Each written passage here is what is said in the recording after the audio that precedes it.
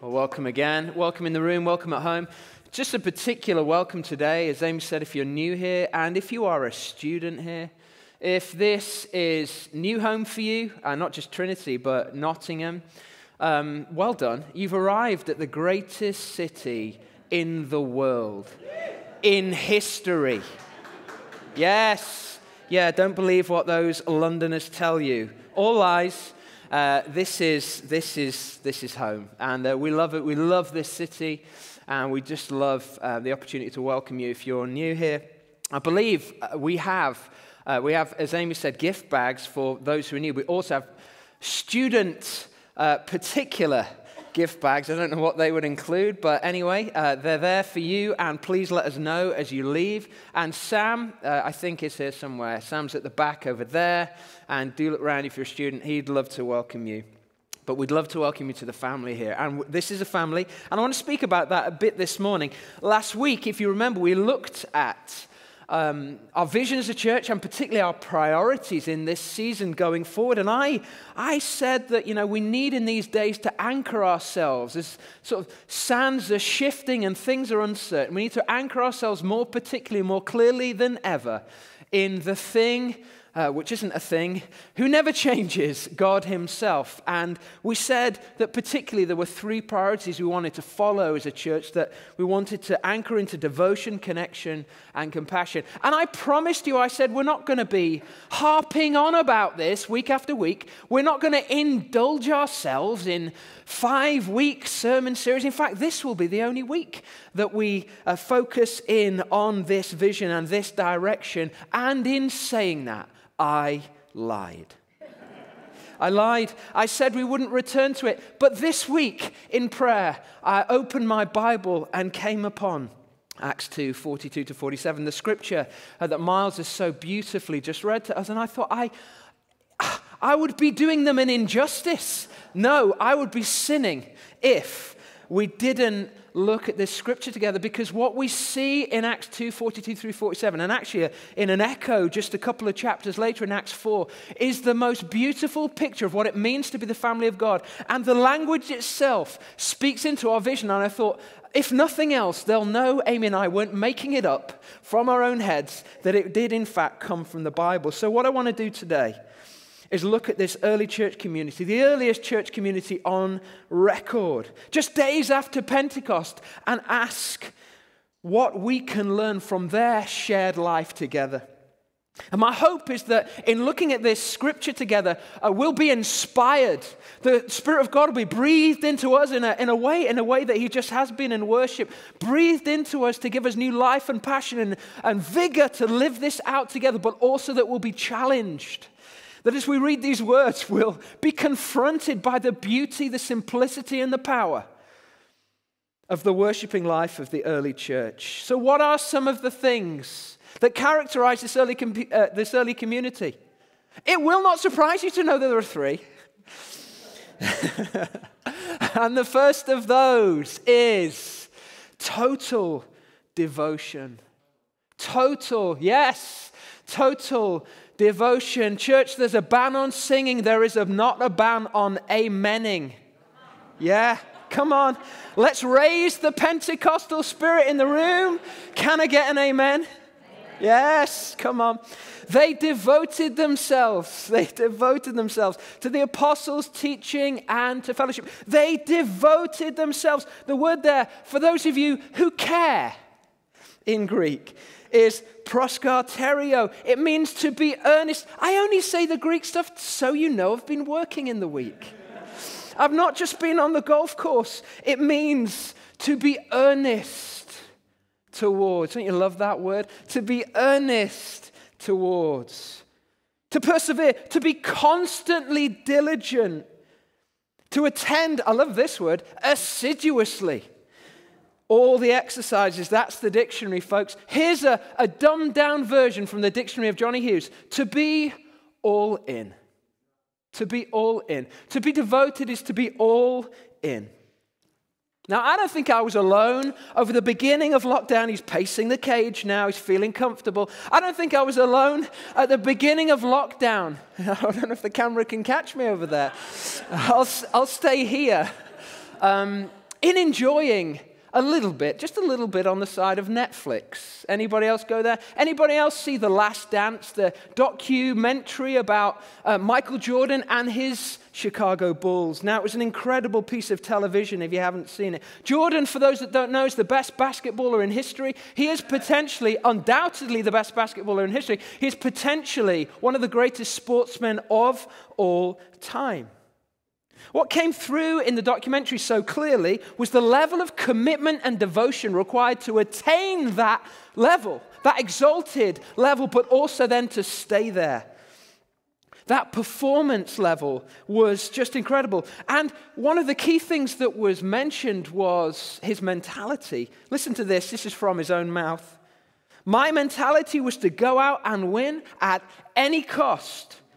If you don't want to live that regimented mentality, then you don't need to be alongside me.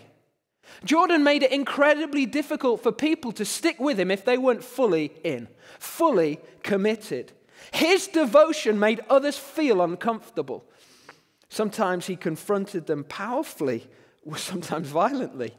Now, Jordan was a difficult person to be around. His very presence raised others' level.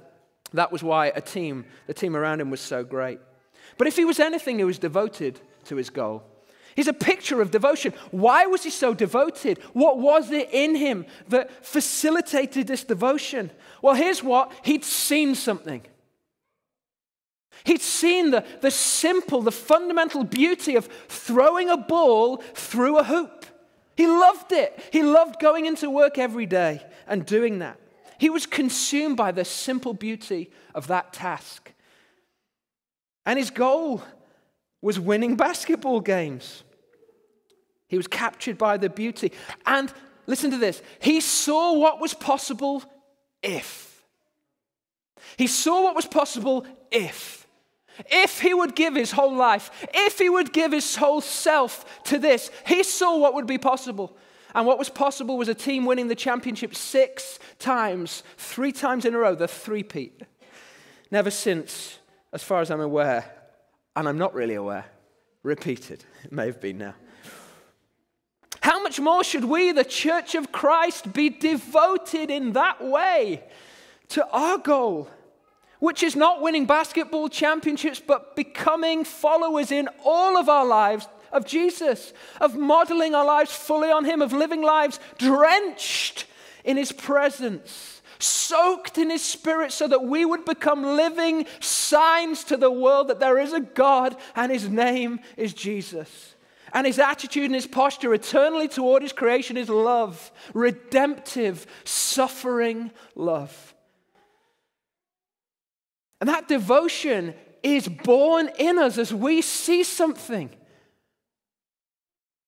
Not the beauty of a ball going through a hoop, but the beauty of a man on a cross and raised to life on the 3rd day. Devotion begins with seeing, simply seeing. And the appearance of the risen Jesus in the lives of these early disciples makes a profound difference in the quality of their devotion. And the gift of the Holy Spirit around them and in them leads them to a place of total buy-in. It wasn't that they saw their lives as their lives with God, their Christian lives, as the bit that they filled in around their already busy tasks. No, they filled in the other tasks, things like sleeping and eating, around their devotion to Christ. We need to recapture such a vision of life today. And it begins with a new vision. And I simply want to say to you today, can you ask for that? Would you ask for that? Would you ask him today to refresh your devotion by giving you a new vision? Say, Lord, open my eyes. Give me the same. Dare I believe that you could do in me what you did in Michael Jordan, only not in basketball. Because honest folks, it's not going to happen in basketball for you. If it hasn't happened now, it ain't going to happen now. But it can happen in faith. Do you believe that? It can. What he did among them, he can do among us. Secondly, we see in this text not just total devotion, but deep connection. Listen to this. They devoted themselves to fellowship, to the breaking of bread and to prayer. And then later on in verse 46, every day they continued to meet together in the temple courts. They broke bread in their homes and ate together with glad and sincere hearts. And it goes on. What we see here is a powerful pattern of community life. Not sort of a monthly meeting, joining a hub when they felt like it. What we see is devotion to fellowship. They ate together regularly. Now, this was common in this day and age. Table fellowship denoted intimacy, and it would be a regular thing. Most special groups, most interest groups met together regularly. But in Greek society, it would be common to do that monthly. What we see here is a community going above and beyond, meeting daily. Now, later on, maybe they ran out of steam. It was modified to weekly, but even that was above and beyond what happened around them. Why did they do it? What was the source of this deep connection? Well, it came from this devotion. But if you asked one of those disciples, what is it you're doing and why are you doing it? They would simply have said, love makes us do it. We love being together. We love sharing food together. It wasn't just some social club. Look what they did. They prayed together. They prayed together, praising God and enjoying the favor of all the people. Oh, it was a life soaked in prayer and worship. It was focused on God. That was why it was sustainable. If it hadn't been focused on God, it wouldn't have been sustainable. They'd have got bored of each other. Love made them do it. They prayed together. Don't you love that phrase, that proverb, a family that prays together, stays together. Thank you for whispering it from behind your masks. A family that prays together stays together. Just twice recently, I've been on walks with people in our congregation. I love doing that.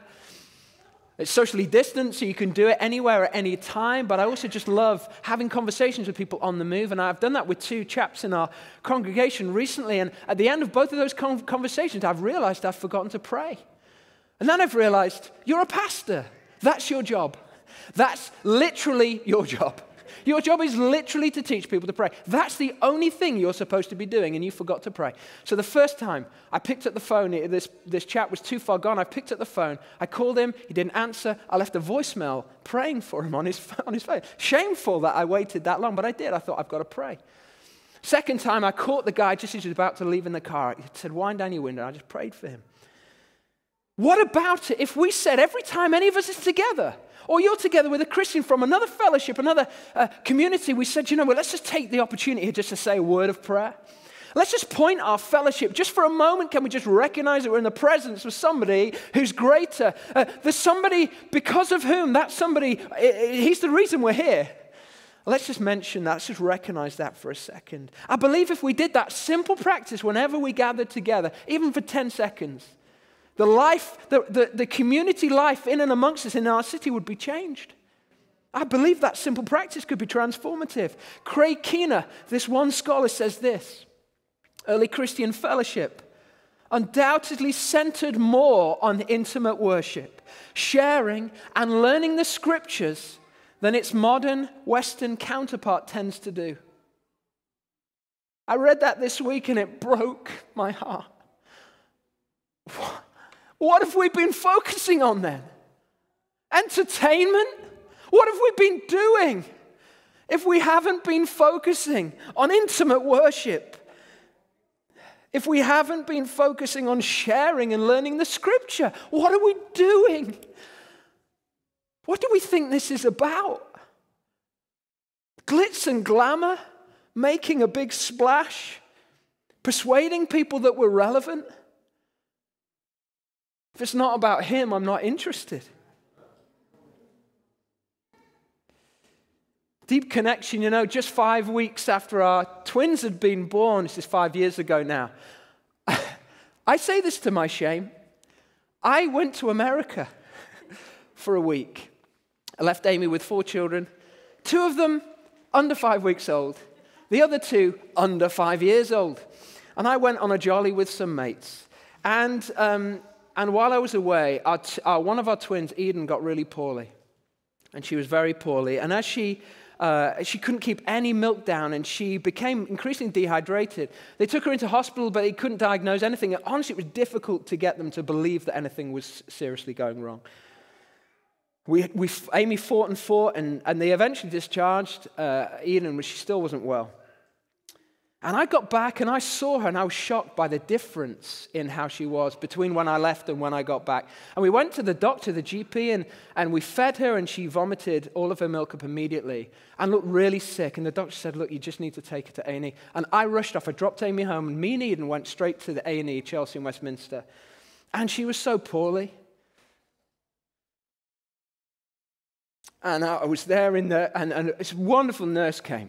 And they took us back to this room, and I saw this. I don't know if you know Charlie Mackesy, but a wonderful Christian artist. And one of his paintings was on this wall in this room that they took us into. And I just thought, oh, God's with us. And this lady put this line into her arm, and they just started to give her fluids. And she basically almost collapsed in that moment. And they took us into resus, into crash. And there I was. And at the other side of the room, there was somebody being resuscitated. It was such a shocking moment in my life, and God was with us, and by God's grace, she just life started to come into her again, and she revived, and she was fine. It was a bit of a journey. She had an operation. She was fixed. It was a great thing, but what was amazing about it was in that moment and through that time, we were just covered in this deep community, this connection. You know, people calling us. We had people praying for us, emailing us, saying they're praying for us from different corners of the world. People whose names we'd never heard. We didn't know them, but they were just, people gathered around us, sent us meals. All of it. It was incredible. In that moment, we realized this thing we're a part of, this thing called church, is a miracle. It's not normal. It's not ordinary. We take it for granted, but it's deep and it's real. And we need it. Deep connection. What if I was to take it a step further? What if I was, for the sake of argument, in financial difficulty, and one of you said, well, because you're in financial difficulty, I've got something I could give you, and you liquidated an asset. You sold a home or a field or whatever it is you owned to pay off my debt. That was what was happening in this early church community. It says all the believers were together and they had everything in common. They sold property and possessions to give to anyone who had need. Anyone who had need.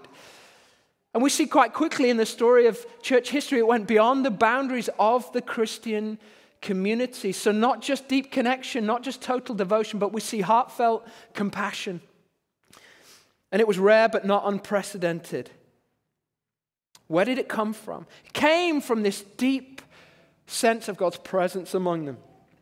One scholar said this pooling of property could be maintained voluntarily only when their sense of spiritual unity was exceptionally active. As soon as the flame began to burn a little lower, the attempt to maintain the communal life was beset with serious difficulties. Listen to this. As soon as one member of the community failed to forgive another, do you hear that? Unity was wounded. I just want to say this now. I didn't plan to say this. If you hold a grudge against anybody else in this community, forgive it today. Today. Because if you do not, you are limiting the power of the Holy Spirit in this community and in this city. If you hold a grudge against anybody in your life, address it today.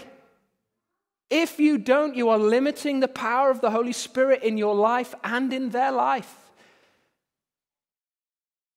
We don't have time to hold grudges. We want to see the church on fire, the city alive.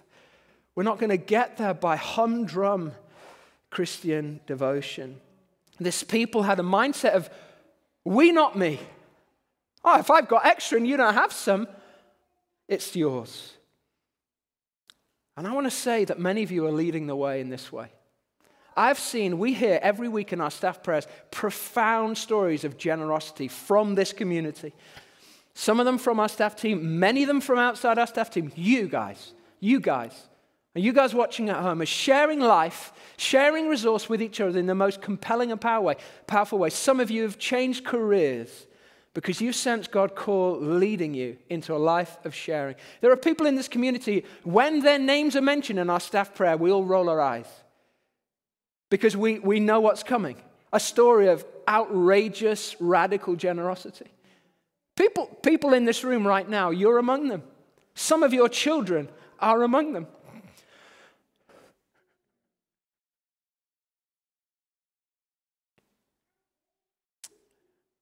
It's incredible. I want to honor you. I want to honor you today. What was the result of total devotion, deep connection, heartfelt compassion in this church? Listen, we're here today talking about it, aren't we? And that's because something of such profound beauty took place in these days that it shook the world. And it wasn't big. It wasn't spectacular in the way that the world looks at spectacular events. It was small. It was a small community. But it was profound and it was deep and it was rich. It was beautiful. This group of disciples allowed God to turn their lives upside down, and because they allowed Him to do that, and because they were all in, He used them to turn the world upside down. It wasn't big. I believe the church has gone astray. I believe as the church in these days, we have focused much too much on the spectacular. And we have missed the simple. We've become obsessed with big events, big conferences, big splashes, so much so that we've missed the main and the plain of devotion, of connection, of compassion. And I'm here today to call the church and anyone who is listening back to the simple.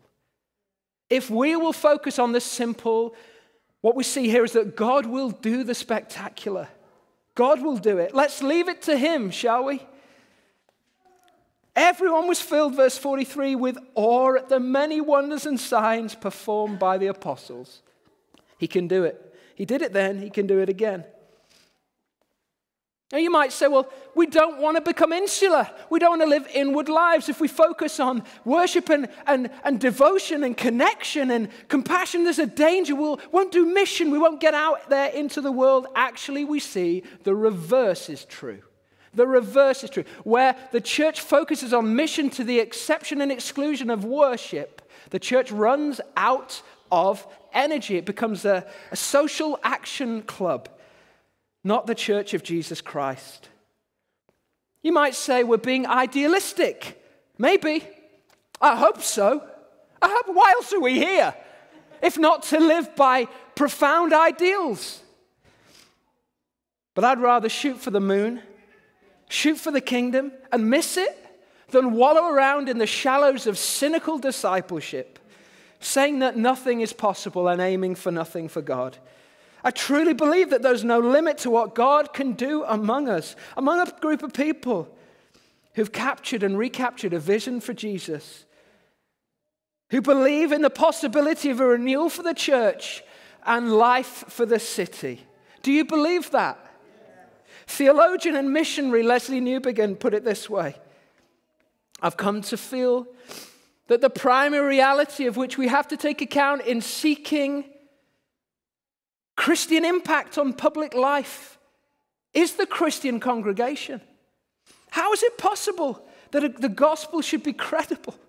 That people should come to believe that the power, which is the last word in human affairs, is represented by a man hanging on a cross? In other words, how does the church make a difference? How could that be possible? He says this: I'm suggesting that the only answer, the only hermeneutic of the gospel, in other words, the only explanation of the gospel, is a congregation of men and women who believe and live by it.